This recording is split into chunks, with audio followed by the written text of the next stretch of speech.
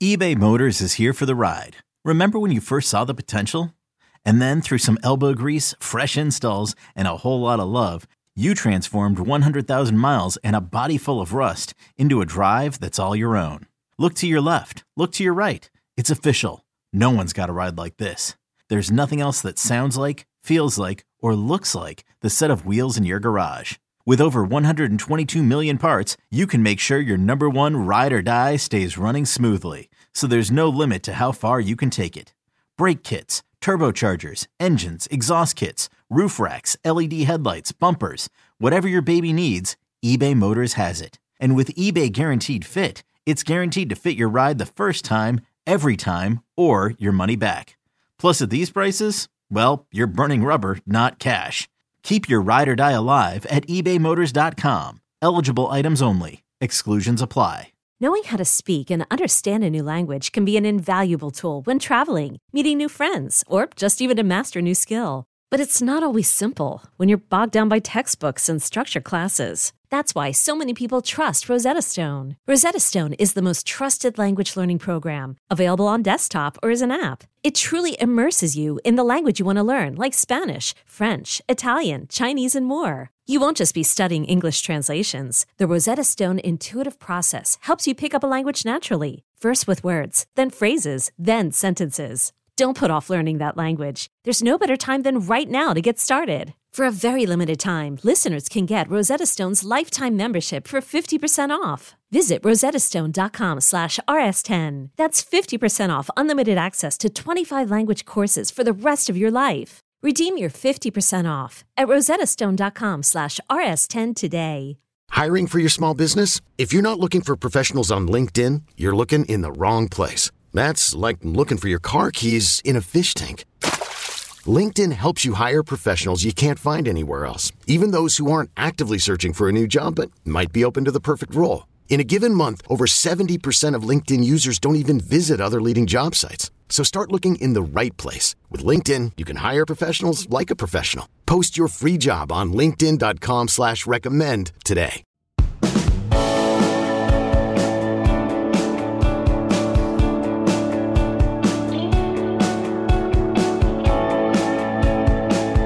Welcome into our, since the studio's closed due to ice and snow, we're just going to do a Q&A mailbag episode. We're working on the title, but since we don't really have a proper title for this, that means we can dive right into it. Yeah, Caleb Downs is in the portal. He sure is. And I know my audience, you people are sadistic. I know you want me to lead with that. I opened up the mailbag yesterday. I'm recording early Wednesday morning. I opened it yesterday, and I would say about the last 150 to 200 submissions I got before I cut it off this morning is, hey, talk about Caleb Downs. Hey, this was inevitable. Not Downs specifically, but these moves were inevitable. You don't get to do two things at once. You don't get to be an Alabama fan, for example, and enjoy over a decade and a half run with the greatest to ever do it, and also have him ride off into the sunset and just not skip a beat. You can have one, you can have the other, you can't have both. And if you have the other, it probably comes hand in hand with not having a loaded roster to begin with. Like Alabama's roster is not going to be a poverty roster or anything this coming year, but what it will be is a lot on par with what most of the rest of the country has had to try and win with for a long time. I mean, Kalen DeBoer, who is yet to coach a down even in a spring game at Alabama, will probably still be looking this fall at the most talented roster that he's ever coached, and that's even with guys leaving. So as I'm recording, and let me make sure you understand, as I'm recording, things could change by the time Bradley edits this and uploads it. Downs is in the portal. Georgia, likely destination. That in and of itself, not shocking. It's been this albatross that's been around Kirby Smart's neck for a little while that he ever let him get out of the state. And so whatever the circumstances are, if I'm from Georgia, I don't care. If I'm getting that dude to put in the backfield, the defensive backfield with Malachi Starks, that's about as good a safety tandem as you will have ever seen at the college level. So that's putting cart before horse a little bit, but our latest guidance has been and continues to be that's where he'll probably end up. So naturally, if you've perused the internet or if you just gathered your own thoughts about this, I know it's very raw. If you're any kind of fan and you lose a star player, I know it's raw. But if you're a Bama fan, and doubly especially if you're a younger Bama fan, the trust fund generation of Alabama fans who have only known success, this is devastating for you. I know it is. I'm not making fun of you. There are a lot of folks out there who are going to try and make fun of you because they haven't been able to take shots at Alabama for their entire lifetime in this profession. I'm not doing that. I'm both compassionate enough to not do that, and I'm not ignorant enough to do that. But I will say this. This stuff has been dealt with. This is not the first time. There may not be a guidebook in Tuscaloosa, Alabama on how to handle star players leaving you, but there is a guidebook for it, guys. I promise you there is, because you've been doing it to other teams for quite a while. And other teams have been dealing with it, period. Whether Alabama was the big bad wolf that walked in and stole their players or not. So it is possible. And also, you need to try and do that mental exercise that, a lot of psychologists advise. When you're having a bad day, in and of that moment, yeah, things seem cataclysmic, but just picture yourself 6 months down the road, picture yourself 2 years down the road in football terms. Go 3 years down the road. I mean, do you think that Kalen DeBoer has Alabama's offense humming? I do. I probably think he will. Do you think that Kane Womack, big defensive coordinator hire for him, do you think that guy's come in and they've gotten their plan in place and they've gotten their players in place on that side of the ball? And do you think Alabama has steadied and righted the ship and it's a contender year in and year out? I think that'll be the case. My point there is, think in 2027 terms and ask yourself, how frequently will you talk about Caleb Downs in your day-to-day life? The answer is probably not a whole lot. He'll be, probably winning Super Bowls by that point. And so it greatly alleviates, if you use that perspective, the pain of the moment. Obviously, we're not aliens. We're humans, so everyone has that pain in the moment. But I don't know. The other thing that I saw a lot as I started recording this morning is Bama folks lashing out like any other fan base does, and you don't like what you would call the broken parts of college football right now. And to you, broken would be your players are leaving you, and commitment doesn't mean what it used to, and a name on a scholarship doesn't mean what it used to. And look, I know what you're saying. You also know the rebuttal to that, and you don't even argue with it. I know you guys are no different than any other fan base. Any other fan base. It could be a kid leaving Texas, and he grew up in Oklahoma, and now he's going back to Oklahoma, and Texas fans yell from the mountaintops, well, I guess your commitment never meant anything. Well, this is a shame that you can just go from one school to our rival. Nobody used to do this. Everything about that's true. Everything about it's true. And your emotion is real. I would also just humbly suggest it doesn't matter. It does matter, but it doesn't matter, I guess is the way I can put that. Because it's going to happen. And so you can either wallow in misery, which you can afford to do if you're a fan. You can go mail it in today at work. And I advise that. Mail it in today at work. There will be other days, and the work will get done anyway. But if you're Kalen DeBoer, if you're that coaching staff, this is where you get paid big money for a reason, because you got to just keep flying your plane, man. It doesn't matter how much chaos there is in the cockpit. It doesn't matter how much chaos there may be back in the cabin. You just got to keep flying the plane. You don't have any alternative. You got to keep going. Otherwise, things that are much worse could happen. So, yes, that is occurring as we speak. And because I want to get to as many questions as I can, I don't want to spend an inordinate amount of time on this. I already spent 5 minutes on it, but this is a huge deal. This is probably outside the quarterback position, the biggest single transfer that could happen in college football. I'm not overstating that. And for those of you who watch college football casually, first, thank you for listening to the pod. Subscribe, if you will. But secondly, you guys probably watch the football during a play, and you probably watch the quarterback. So you probably haven't watched Caleb Downs. You know his name because he's a star, but you may not be familiar with his game. He's probably the best in the country. As a true freshman, he may very well have been the best in the country at his position. He's a generational talent, and I don't use that word very often because the word shouldn't be used very often. He is a very, very uniquely skilled individual, and mentally, he's about 35 years old. So the one thing that I want to make sure you understand is whether Caleb Downs stays at Alabama, whether he goes to Georgia, or whether he goes to play for Minnesota, this was not a decision that was made haphazardly. It was not a decision that was made without wisdom and proper guidance. It was not an NIL-fueled decision, and trust me, it could be, because he is one of the defensive players in college football that could garner $1 million+ per year for his services. It's just the way things are going to be for a little while. So, with that in mind, welcome into what we would normally call the Late Kick Extra podcast. It's a mailbag format. We just haven't done one in so long, I kind of had to dust off the format in my own mind. Here's what I'm going to do. Because we haven't done this in so long, I got thousands of submissions. Normally, I would do like 6 or 7, and we would format this for individual release, and we would cut it up and make videos out of it. Well, I'm not doing that. I'm not even using my real microphone. That's why the audio sounds maybe a little cut rate, second rate this morning. It's not Jesse and Colin's fault. It's really not even my fault. I don't know that anyone is to fault, per se. I just think that it is what it is. But what I'm going to do is I'm going to go through as many of these as I possibly can. And if I didn't get to yours today, don't worry. We've got plenty of these coming. I'm just going to scroll. So, as you know, we got like 8 inches of snow in downtown Nashville. Someone asked, long sleeve white t-shirt for this weather? Absolutely not. We got to -1 last night in Nashville. I had to go outside and get something out of the car, short sleeves and shorts. And I was out there a whole 45 seconds. So, am I a hero? Yeah, probably a little bit. Keep scrolling here. So this is a good one. Is Ohio State in position to win the Big Ten? From Austin, Texas. Yeah, they were last year. They just didn't. They were the year before. They just didn't. In position, the way I take that is, are they going to be able to? Oh, I think they were able to the last 2 years. I don't think they did. Like we were just talking about Georgia. They were able to and in position to win the SEC this past year. They just didn't. Sometimes you do, sometimes you don't. Now, if you're going to go 5-7, that means you're not in position to. If you've not been paying attention to what Ohio State's been doing, man, they got a bunch of key players back, like everyone besides Marvin Harrison. They may have upgraded at the quarterback position with Will Howard. They added Quinshon Judkins to a backfield that will still include Travion Henderson because he's returned.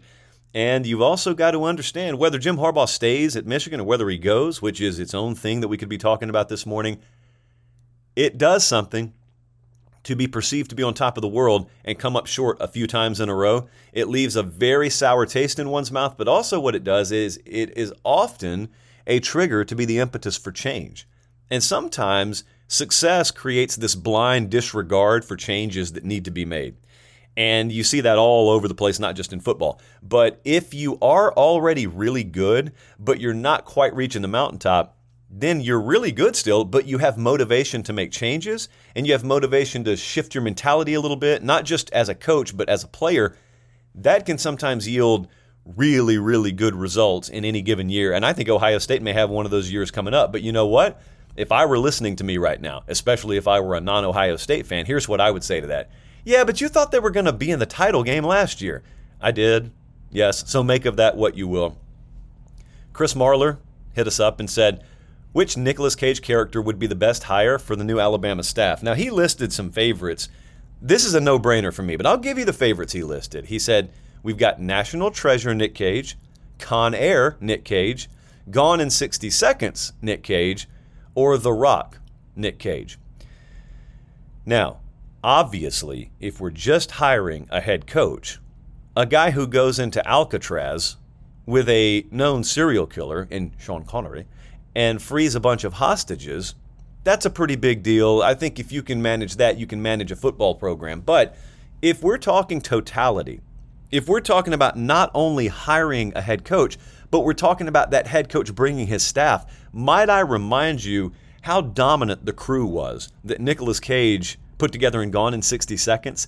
You had Coach Yost from Remember the Titans in a supporting role. Can you imagine that? Not only does Denzel come in and take his head coaching job and Remember the Titans, you've got Nicolas Cage that comes in and he kind of puts him back on the crew and he runs point. And Coach Yost, I can't remember what that guy's real name is, but in movie terms, he's always Coach Yost to me. And Nicolas Cage and Coach Yost leading the crew. You got Angelina Jolie as an assistant coach. Like, what a time to be alive. So I got to go with Gone in 60 Seconds Nick Cage to lead Alabama if, and this is a big if I get his entire staff. Next up, we'll go over to Instagram. I got a ton of stuff on Instagram here. What about this one? If you could relive one season from 2000 to now, which one would it be? I think either the 2021 season or the 07 season for different reasons. So the 2021 season meant so much, number one, because it was crazy in its own right. But number two, because we had come out of COVID and we got a chance to get back in stadiums. The tour we went on that year, we called it the Renaissance Tour for a reason, because I thought that there were a lot of intriguing stories, but also you were kind of returning to something. You were getting something back, and I enjoyed that for its own right. But also that 07 season, I'd like to relive it because I was just a fan. To say just a fan pejoratively, I'm not. I'm saying I was just a fan. I got to sit and watch that the same way you guys do. But also, we had no clue what was coming week to week. I mean, South Florida was a national title contender. Kansas was a national title contender. I think they won the Orange Bowl that year, if I'm not mistaken. And we had so much craziness, but in the end, you had a national championship game that looks like it would normally look. I think it was LSU Ohio State. So you look at it from a distance and you say, oh, big deal. One of the premier Big Ten brands against one of the premier SEC brands. SEC wins the title, as they always did in that period. Well, first off, that SEC run of dominance was just beginning. And in 2007, it looked like anybody's ball game, so much so that LSU lost 2 games and ended up winning the national championship. It's the only time it's happened. So I'd say that 2007 season, and I've told you guys many times before, if you're like 15 or 16 years old, welcome to the pod. Go back and just do your research. Go back and watch documentaries on the 2007 season. It was really, really crazy. Transfer portal needs regulation. When do I think it will happen? It's not shocking that this comes from Tuscaloosa, Alabama. I think there'll be regulation in the next few years. I think it will have to coincide with something, though. It's not going to coincide with just a bunch of grown-ups saying we're going to put regulations on the transfer portal. It will come with much more than that. What's the craziest recruiting story you have ever heard? Brendan, most of those stories can't be told.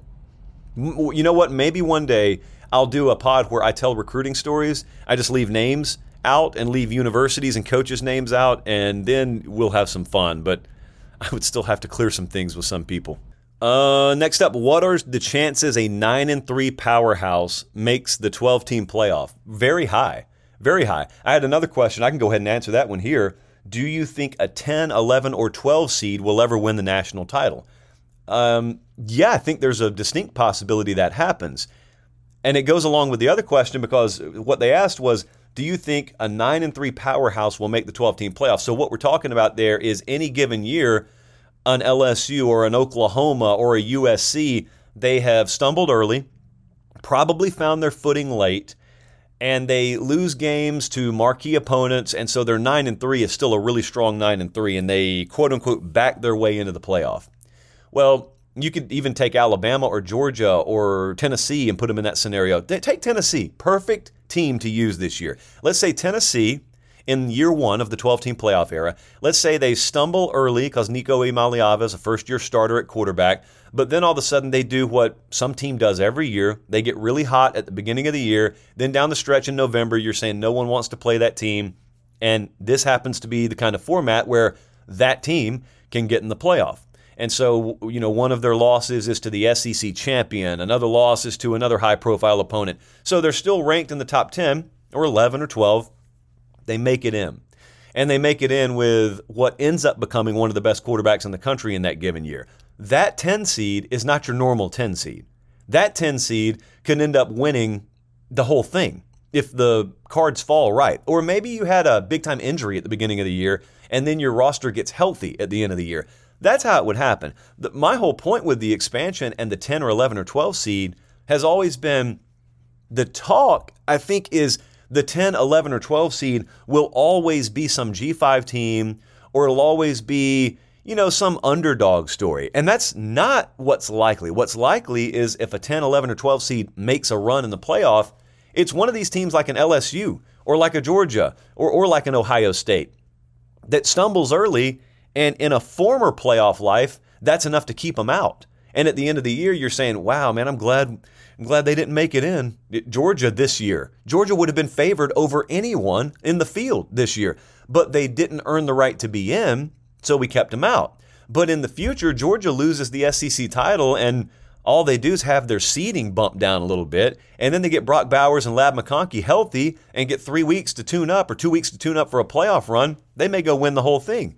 So you either like that or you don't like that, but I'm telling you disproportionately, the odds that some lower-seeded team makes a run are much more likely with a powerhouse team than some true underdog story. You're probably done watching underdogs make any kind of run. You're probably done with that because they got to make several more games happen, several more wins happen than they would have in the former format.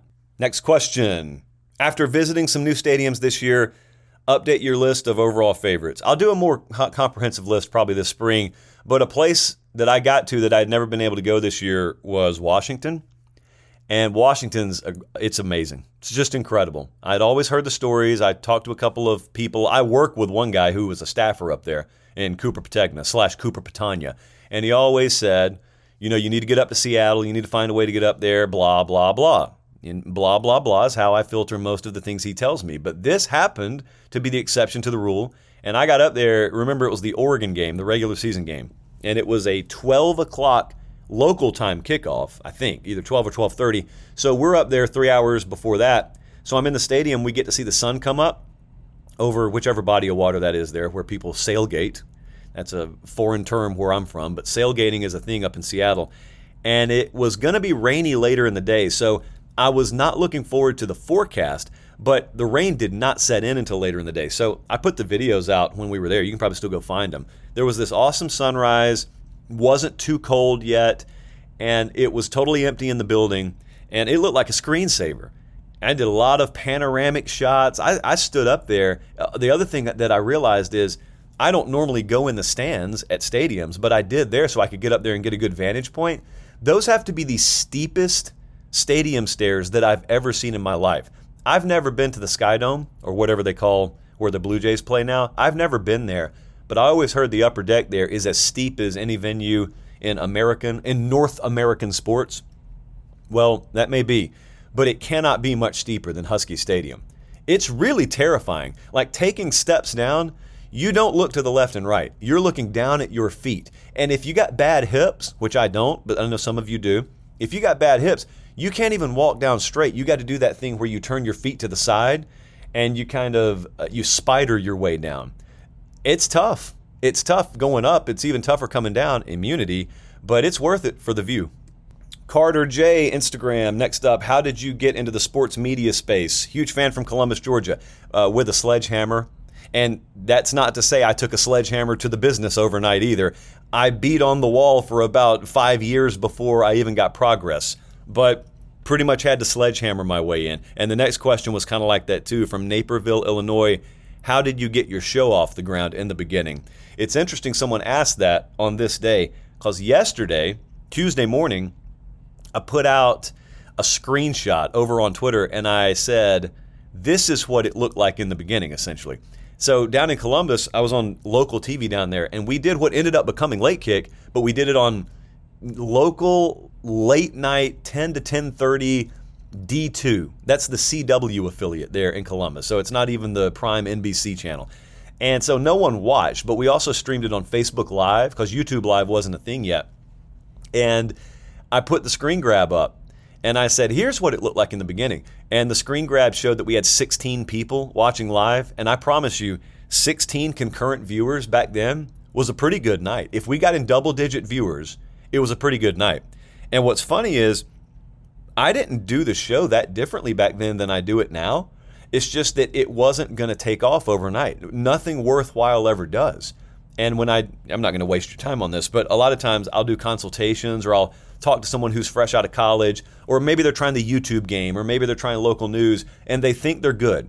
They think they're talented. They think they have something to say, but they're not getting results. And it can be disheartening. That can apply to many walks of life, by the way. You may be doing everything right.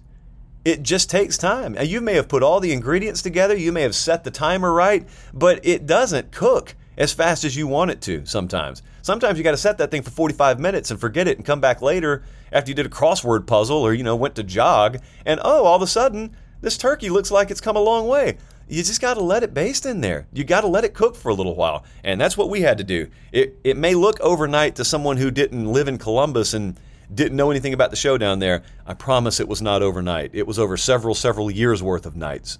Here's two other questions that I think go hand in hand. So the first one is, how many wins do you think would be realistic for Virginia Tech next year? And then the other question was, what is a dark horse team to watch out for in 2024? I'm going to say Virginia Tech. So I kind of think Miami also in the ACC fits this, because I don't think anyone views Miami as a playoff contender because you're still applying 4-team logic. In 12-team logic with Cam Ward, maybe they're a fringe back their way in playoff contender. But I also think Virginia Tech is going to be, I don't know if I call them a playoff contender. I know they have really good pieces up there that are coming back. I think they probably still need to upgrade their recruiting mechanism a little bit more. But the guys that are coming back are part of what was a total overhaul last year. They ended up winning 7 games after I think winning 3 the year before. And their rushing output went from the hundreds to the 20s. And so I didn't know. I didn't know what to expect from Brent Pry when he took that job. And now all of a sudden, you kind of start hearing a little drum beat. When you talk to folks in the ACC a little bit more behind the scenes, they'll mention Virginia Tech. They don't lead the sentence with them. Like, people are way more fascinated with Norvell. Is Dabo going to get things right? Will Mario do anything at Miami? What's this addition of Jeff Collins going to do for the defense at North Carolina? But then they'll mention Virginia Tech. So you've got the best of both worlds. You've got excitement, but the national audience, they have not latched on yet. It's just our little secret right now. Let's go with Andrew's question here. And I'm going to be really free and loose with this thing. So he said, if you could put regulation on the transfer portal, what would it be? Okay, so my perfect world, and not what's realistic, right? We're going to go pure fantasy world here. I would just hit the fast forward button so we could get to wherever we're going. Let's just say employment status or non-employment status. But let's say there is a world where legitimate revenue sharing is happening with the players. So whether you go play offensive guard at Auburn or you play middle linebacker at Arkansas, you're getting a set dollar figure because you are an SEC football player. And same for the Big 12, ACC, Big 10. You're getting a certain dollar figure that coincides with the revenue sharing agreement that you enter into by being a scholarship athlete, a scholarship football player in that conference. Okay, so you already know ahead of time, I'm gonna go play in the Big 10. No matter where I commit, I'm gonna make 50, 60 grand a year because that's the revenue sharing cut that I get. All right, so everyone would go for that. It would be great. And when I say everyone, I mean every player. They would love that. You can still do your NIL deal, but it's just that at that point, NIL would kind of move to the back burner a little bit, and what NIL would be is what it's supposed to be. Like, if you already know you're going to get $250,000 plus just for having played college football, no matter if you're a starter or not, someone offering you inducements via NIL doesn't carry nearly as big an impact and weight. So what NIL would be is it would go to the Bryce Youngs of the world. It would go to the CJ Strouds of the world. It would go to, I don't know, like pick any Caleb Williams. It would go to those guys because those are the guys that in a normal market would get endorsement deals and endorsement money. What NIL is right now is just pay for play and recruiting, which it's not supposed to be. So in a future world, what I would love is, here's your money. Everybody's getting money, and you're free to enter into endorsement and licensing deals above and beyond that. But in exchange for this, I would like to see the conferences become what the NCAA is now. I would like the SEC to police itself, the Big Ten to police itself, and you may think that sounds crazy. It's not at all. Everyone in those conferences wants there to be rules enforced. It's just that if they're not going to be enforced, they're not going to get caught on the sideline. So everybody's tampering, and just about everyone's doing stuff they're not supposed to do with NIL. But what a lot of them are screaming behind the scenes is, if you'll get this under control, we got no problem operating within parameters. There just are none right now. What I'd love to see is the Big Ten or the SEC police themselves and say, here is a ton of money to the players every year. We, as a conference, are in the NIL game now. Here's the trade-off. Number one, if you go and you play wide receiver at Ole Miss and we're giving you this much money per year, you're putting your name on a piece of paper that locks you in 3 years minimum unless your head coach leaves. That's what I'd love for NIL and portal to look like. And then if you either graduate or you serve your 3 years, you can transfer, you can go to the NFL, you can do whatever you want to. But in exchange for us giving you a lot of money, you are going to put your name on a piece of paper that locks you in for a certain portion of time. That's my perfect world. That's what it would look like. Now, legally, no one knows whether we'll ever get there because there are a ton of very tall hurdles to clear. But you didn't ask me for realism. You asked me for idealism, so that's idealistic for me. Davis from Knoxville, what is the best song off the Rumors album? That would be Dreams. John, will Missouri, Ole Miss, Tennessee shake up the SEC pecking order? I think the only way for them to do that is for one of them to jump up and go to the SEC championship game. If Ole Miss did that, that would shake up the pecking order. If Tennessee did that, that would shake up the pecking order. Obviously, if Missouri did that. Short of that, no, I don't know that that's going to shake up the pecking order all that much. And hey, here's a related note, or a question, I guess. What's the pecking order going to be? you kind of got to redefine it now that Alabama's in transition a little bit. It's Georgia. Like, we know they're going to be up there. But do you understand what kind of jockeying for position there's about to be right there next to or underneath Georgia right now? Next up, why do you hate LSU? I don't. Hamilton asked, are conference championships a waste, and should they be done away with? I don't know what the answer to this is. To me, they've never been a waste in the old format. In the new format, man, I don't know. I get the sense we may be headed towards a period where you watch the conference title games and you can't ignore the voice in the back of your head that says it kind of feels dumb that we're playing this added game when, in the Big Ten, we know both of these teams are in the playoff, or in the SEC, we know both of these teams are going to be in the playoff. Or, let's say you were watching Florida State and let's say they go 12-0 again and they're playing a conference title game, and without that game, they're guaranteed a 1 seed, and the conference is voluntarily having them play a conference title game that if they lose, takes them out of the top 4, takes away a home playoff game, or however that's going to work, or maybe a first-round bye. I also think there's this other scenario that could happen where, Notre Dame goes undefeated, but since they don't play in a conference title game, they cannot get a top 4 seed or a first-round bye, because that's a rule right now. I don't know if you guys realize that, but that's a rule right now. And to you, it sounds fair. I'm saying from the Notre Dame perspective, if they have a perfect season and they get, in their mind, screwed out of a top 4 spot because they don't have a conference title game, would that force them to reconsider their stance? Would it force them to join a conference? I don't know what the answer to that is, but I do think there's a world coming where, especially if we get a rematch, a sudden rematch in a conference title game, use Ohio State, Michigan, for example. There is a world this coming year where they play the last week of the regular season, then they play again in the Big Ten title game 6 days later, then they both go to the playoff, and they could meet there for a third time. And forget the playoff, that would be egregious. But even the immediate rematch, I think that would make a lot of people look around and say, what are we doing right now? How could we possibly structure the sport like this? Danny, up next, what is your least exciting football memory? I'll go major memories. I think the 2018 national title game sucked. And that was one where Clemson won in a blowout. It didn't suck because Clemson won. That was a great team. Congrats to them. I just thought the setting was terrible. Santa Clara, California should never be hosting anything related to college football. But we got into this era that we're still in, where we let cities bid on things instead of rewarding classical college football cities with national championship games and, saying, that's it, we're done with it. So we go out there, and it's in a place where no one's excited for the game. We're in close to San Jose. So I think the media hotel was in San Jose, and the game's in Santa Clara, where the Niners play, of course. And the town, there was zero buzz in the town. No one cared, and it poured down rain, which they can't control. But even the things that were within college football's control, they just screwed that up.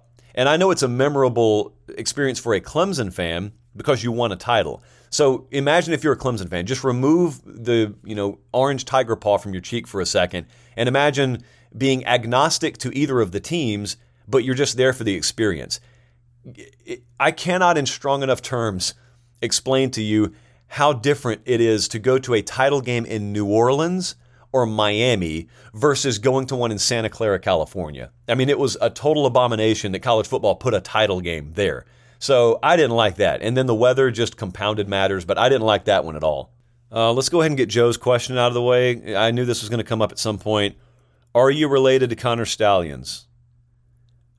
I don't know that I'm allowed to answer that right now, Joe. You know what? I'm not doing it. I'm not going to answer that right now. I'm sorry. I can't. The end. McCallix from Buffalo, New York. Whew! You guys are buried up there right now, aren't you? He said, I'm moving from New York to Arkansas. Okay. Tell me your Storm Chaser starter pack, please. Watch a ton of material. Learn before you go out and try and chase storms. You end up putting yourself in a world of trouble and a world of danger when you watch a couple of YouTube videos and then decide, I'm going to go chase storms. Why? well, these roads are public. They're available to everyone. No one can tell me not to. Well, that's true. Legally, no one can tell you not to. But let me tell you, we were just up in Illinois this past year, storm chasing, and we were chasing, at the time, a rain-wrapped tornado. Now, we were doing what we call hook slicing, which means we were eventually going to come into a dry slot. We eventually knew we were going to see it, but we were having to get really, really close, and it was hilly terrain, and it was not an ideal situation. So we get in the clear. Tornado has just crossed a highway in front of us, and it's kind of over in a field. It's moving from our right to our left. As we're facing it, it's kind of moving from east-northeast to west-southwest. And there was another chaser, like legit chaser, in front of us who decided that he wanted to try and take a left turn, even though that puts him in the path. And the problem was it was dirt roads, and he didn't know what he was doing. They weren't familiar with the terrain. And he ends up getting rolled by it, literally rolled several times in his car. And so we come up on him. Tornado's fading in the distance. We come up on him. We don't know if he's alive or dead. We're the first responder in that case, and we check on him, and he's okay. So then we keep moving, and no kidding, a power line took our camper top off the truck, like a clothesline in pro wrestling. Just took our camper top off the truck because we could not see, and we drove right under it. Not good. And we're paying attention, and we almost got ourselves in trouble there. So my point is, everybody associated in that exchange was an experienced storm chaser, done it for a long time, and there are things out of your control. In fact, all of it is out of your control. So my advice would be, don't do it. That would be my first advice. And then if you do it, find someone who knows what they're doing. Don't be going out on your own. And thirdly, have a supreme respect for what it is you're dealing with. Brian is next up from Fowler, California. He said, underrated game day experiences and atmospheres a fan should attend. So I am going to stand by this. I think South Carolina's got the most underrated game day atmosphere in all of college football. I've been there for several big games. I have always been amazed and impressed at the energy in that place. You don't even have to be field level, just be in the stands. But if you can be on field level, student section, very engaged. There's some unique in-stadium traditions that they do. And it's a really fun time. And what I always tell people, if I've taken them there for the first time or if I know they're going for the first time, South Carolina may or may not be good in that given year. But it's largely irrelevant if you go for the right game. And so I tell people, go in there, and when it's charged up, close your eyes for like 15 seconds and just kind of experience it and ask yourself, what does this feel like? And your answer will be, this feels like a premier venue. This feels like a premier destination atmosphere. And then you open your eyes and, oh, it's Williams-Brice Stadium in South Carolina. Wow. Like, I never talk to people who go there for big games and are underwhelmed. It's only the opposite. And I think if they ever win, if South Carolina ever gets back even to the level, that Spurrier had them at for a few years, and a kind of a new college football generation can see that place at full throat, can see that place in all of its glory, I think that South Carolina would kind of have a renaissance of sorts when it comes to the perspective of their program, because I think the spectacle of the atmosphere that would be presented would be something that would take people by surprise. Let's go with Jerry here. Jerry actually didn't have a question at all. That's just a make-believe name to fool you and swerve you into the ad break. Okay, picture this. It's Friday afternoon when a thought hits you. I can spend another weekend doing the same old whatever, or I can hop into my all-new Hyundai Santa Fe and hit the road. With available H-Track all-wheel drive and 3-row seating, my whole family can head deep into the wild. Conquer the weekend in the all-new Hyundai Santa Fe. Visit HyundaiUSA.com or call 562-314-4603 for more details. Hyundai, there's joy in every journey.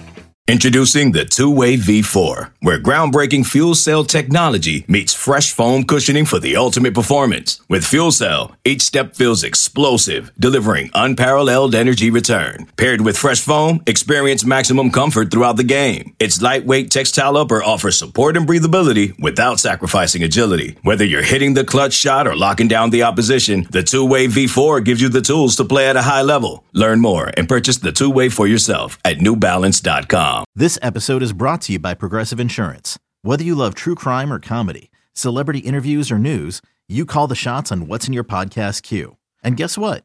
Now you can call them on your auto insurance too with the Name Your Price tool from Progressive. It works just the way it sounds. You tell Progressive how much you want to pay for car insurance, and they'll show you coverage options that fit your budget. Get your quote today at Progressive.com to join the over 28 million drivers who trust Progressive. Progressive Casualty Insurance Company and Affiliates. Price and coverage match limited by state law. Welcome back. For those unfamiliar, it's kind of a game we play amongst each other here. When I do these audio-only pods, which is what a podcast is, I am obligated to throw in an ad break. What I'm not obligated to do is tell anyone when it's coming. And there is sort of an Olympic-style sport that forms and has formed amongst the listener base as to trying to guess when it's coming. No one's good at it. I've never handed out a gold medal, maybe a couple of bronzes, but normally I'm on top of my game. Case in point, right there. And all of a sudden you're sitting there 10 seconds into an ad read and you're saying, wait, what just happened? Well, what happened is you got served and you got swerved. Back to the questions. And this is a tough one. I can feel the pain dripping off. I'm not even going to read the name out of respect, but he said, I'm a 20-year-old who attends South Alabama. How do I handle this week? If you haven't been following, Kalen DeBoer took the job at Bama and he hired South Alabama's head coach, Kane Womack, as his new defensive coordinator, which begs the question, how are you supposed to feel if you're a legitimate fan or a current student or alumni of one of those schools and your head coach is taking coordinator jobs? Well, you shouldn't feel good. At the same time, I don't think you should just go and hurl yourself off the nearest pier into the Gulf of Mexico, as it were. Things will be okay. I've always maintained that this is just more evidence. We never should have been classifying what we call FBS together to begin with. It's always been insane, now even more so, but it's always been insane to pretend that Alabama and South Alabama play the same sport. It's always been crazy to me to pretend that Texas and UTSA play the same sport. And South Alabama and UTSA are pretty solid G5 programs, but it's never made sense to me that that exists. We long ago could have been forward-thinking enough to have someone with common sense say, no, there are about 48 to 60 teams that play one caliber of football and have one caliber of resource and facility, etc. And then there's another group of teams. And what we could have done is put a brick wall between them, maybe with a swinging door, so you can occasionally add one or subtract one, and you can schedule out of conference games against each other. But someone long ago should have said, no, one of these is going to have its own postseason and bowl structure, and then the other one's going to have its own postseason. The fact that we don't have a G5 playoff is insane to me. But no, for the sake of someone out there shouting into the oblivion, oh, everyone's got to have a shot. They deserve a shot. In exchange for that, here you are. I'm not saying it would have kept big-time programs from poaching your coaches. When I look at this happen, I always think of it as a perfect case study on the argument I've always tried to make, in that why are we pretending that these are the same thing? You know, when we get towards November and we're looking at playoff rankings and you've got a team that's undefeated against a G5 schedule and you've got a team that's 10-2 against an SEC schedule, we got folks in the back of the room, we got folks in the front of the room saying, well, you can't ignore undefeated. You are what your record says you are. Like, obviously, that came against a different caliber of schedule than the 10-2 did. You know what my evidence is? Head coaches are leaving one pond to go be coordinators in the other ocean. Like, what more evidence do you need? And not to mention recruiting rankings and NFL draft profiles and all of the above. Just the eyeball test. I mean, my mom could tell you, I don't think that 27,000 people have gathered in this stadium to watch the same product that 110,000 have gathered to watch over here. But I digress. Thus far, we have not gotten smart enough to do the right thing. And so instead, we have 133 teams claiming to compete for the same prize at the end of the year. Just genius. Steve asked one of the more pressing questions of our time. He said, does producer Jesse have legitimate sources, or is he engagement farming? From Hoboken, New Jersey. I am Jesse's source, and I lie to Jesse a lot. So take that for whatever you will. Must be 21 or over and present in select states. FanDuel is offering online sports wagering in Kansas under an agreement with Kansas Star Casino, LLC. First online real money wager only, $10 first deposit required. Bonus issued as non-withdrawable bonus bets that expire 7 days after receipt. Gambling problem? Call 1-800-GAMBLER or visit FanDuel.com/RG in Colorado, Iowa, Kentucky, Michigan, New Jersey, Ohio, Pennsylvania, Illinois, Tennessee, and Virginia. Call 1-800-NEXT-STEP or text NEXT-STEP to 53342 in Arizona. 1-888-789-7777 or visit ccpg.org/chat in Connecticut. 1-800-9-WITH-IT in Indiana. 1-800-522-4700 or visit ksgamblinghelp.com in Kansas. 1-877-770-STOP in Louisiana. Visit mdgamblinghelp.org in Maryland. Visit 1-800-GAMBLER.net in West Virginia or call 1-800-522-4700 in Wyoming. Hope is here. Visit gamblinghelplinema.org or call 800-327-5050 for 24/7 support in Massachusetts, or call 1-877-8-HOPE-NY or text HOPE-NY in New York. Kyle, just how far of a gap is there between FSU and Florida and Miami? From Sorrento, Florida. Well, there is a gap. You know my belief on this. I think you do. If you don't, I'll restate it. I am never a believer that these gaps are quite as wide as they seem. So right now, it seems like there's a gulf between Florida State and Miami and Florida. And I would say that Miami's in second place there. So I would say Florida is the one in third. I think the records in this case did speak for themselves last year. But here's the thing. So if Miami had a poverty roster, it would be one thing, because Florida State's put together a really good talent roster, and they've done it through recruiting and the portal, and that's not going to change anytime soon. But Miami doesn't have a poverty roster. Miami probably underachieved a little bit, maybe underachieved with their guys last year, but the thing about it is a lot of their key players were freshmen. And this incoming class, a lot of those guys will play too. But Miami now just added one of the best quarterbacks out of the portal. That class with, Reuben Bain and Francis Mauigoa, it adds another year of seasoning, and it gets reinforced with another top 5 wave of talent this upcoming year. There's not a big gap talent-wise, and talent's not the end-all be-all, but talent is one of the fundamental starting ingredients to on-field production. I think we all admit to that at least. And so I don't think the gap is nearly as wide between those two. But the third school, Florida, that's the one I'm really concerned about. And I don't know, I can't paint you a path right now. I mean, I don't have anything against Billy Napier. I like Billy Napier, but they're in one down there right now. And they got maybe the toughest schedule in the country this coming year, to where it may be so difficult, even if they have improved noticeably, it may not be able to show up on the field. And it may not show up in the win-loss column. And at that point, if he's 3 years in and they don't really have anything to show for it, if they're not in a solid bowl game at least, I'm not sure what the future holds there. Logan, up next. How did your Xavier Worthy dark horse Heisman pick end up? From Murrayville, Georgia. He didn't win the Heisman, so I guess it didn't end up well. That's why it was called a dark horse, Logan. I think we can wrap it up with this one. Good question. Why isn't college football year-round? From Spartanburg, South Carolina. Well, as far as I can tell, it is, because we do these shows year-round. One of my biggest complaints back in the day was I watched the NBA get covered all year, and I watched the NFL get covered all year, and I thought to myself, college football's got a ton going on all the time, and yet it's not covered. Like, I would watch ESPN, and they would go through the national championship, and they'd do some stuff for signing day, and then it would be ghost mode until spring games, and then ghost mode again until media days. Meanwhile, the NFL, they had OTA reports, and they had draft coverage wall to wall for like a month and a half. They had free agency news. Everything was covered. Well, you can either complain about it or you can do something about it. So we weren't alone, but I went to work to putting together a show that covered the sport year-round and shined a proper light on it year-round. And now more than ever, with what the portal has done and with how coaching moves work, this sport is a year-round sport. And that's not just for the diehard fan. Like, if you're a casual fan out there, welcome. And if you think to yourself, well, the season's over now. Well, the football games on the field are over now.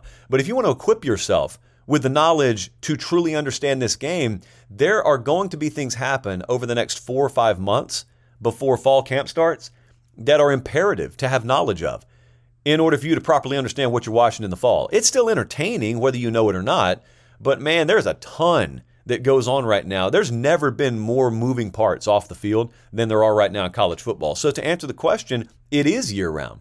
And we will be here year-round. I mean, I do 2 of these live shows per week. We'll do another mailbag pod per week. And we don't stop that. We just keep going, and we're fortunate that CBS allows us the runway to do that. But to be honest, it's hard for them to say no because you guys are here. We had the #1 college football show in the country yesterday, by the way. I looked at the charts. So we're doing good. And if you're not watching on YouTube, I suggest you do that as well. Late Kick. In fact, it's anywhere you search. That's the same thing. Late Kick with Josh Pate. So I appreciate you guys sincerely. The mailbag pod is back. Maybe better than ever, but at least it's back. So if you want to submit, you know how to do it. I'll put out the call to action probably Monday or Tuesday of every week, and I will aggregate and I will respond accordingly. So for Bradley the associate, who is standing by at headquarters waiting for this to be handed off to him so he can edit and put it out, I'm Josh Pate. Take care, have a great rest of your day, and God bless.